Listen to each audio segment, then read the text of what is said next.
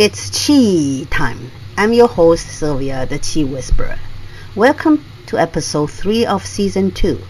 What the Chi makes it so hard or so automatic for us to say, I don't know? In various contexts, one may not feel comfortable saying, I don't know. I personally have had this difficulty for many years. Growing up, my dad would throw a temper tantrum at me whenever I answered him with, I don't know.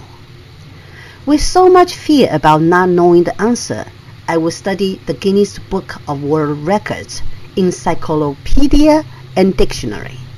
By the way, I grew up way before Google and ChatGPT. Those were all we had back then. In some ways, this childhood experience gave me the drive to learn and study, but for the wrong reason. Not everyone has a father like mine. This discomfort about saying I don't know can stem from several other reasons: fear of judgment, pressure to appear knowledgeable, cultural expectation, egos and pride, desire to please, lack of confidence. All stem from fear of looking bad. For any of these reasons, either say I don't know or not say it, leaving us feeling not being good enough.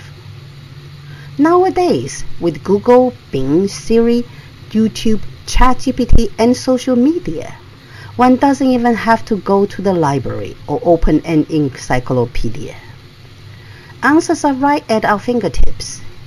Easy access to information and eager to show that we are knowledgeable. We become quick to share information, especially on social media, to feel good about ourselves. This tendency of quickly sharing information often bypasses our critical evaluation of the information. Believing without evaluating the accuracy of the information creates a world of make-believe for us. There are incidents where one fails to consider the consequence of sharing information, such as the 21-year-old Air National Guardsman Jack Teixeira distributing sensitive intelligence about the Ukraine war to a large chat group. This not recognizing the responsibility of having the knowledge is the situation one needs to not know.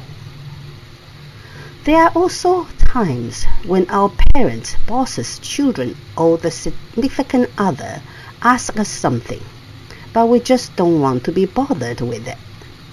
We automatically answer with I don't know, even we do know.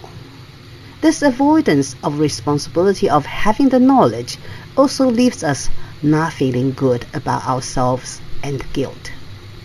Finally, I don't know is also used to protect a secret, a person, a country. Even so, it is still accompanied with guilt because we are lying.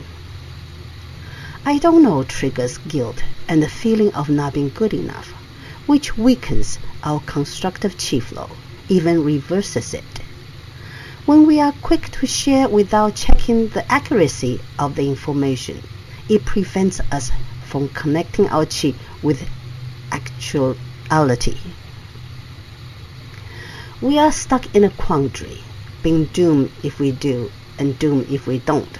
Instead of focusing on no, we can approach sharing information with thoughtfulness to sidestep the feeling of not being good enough and guilt.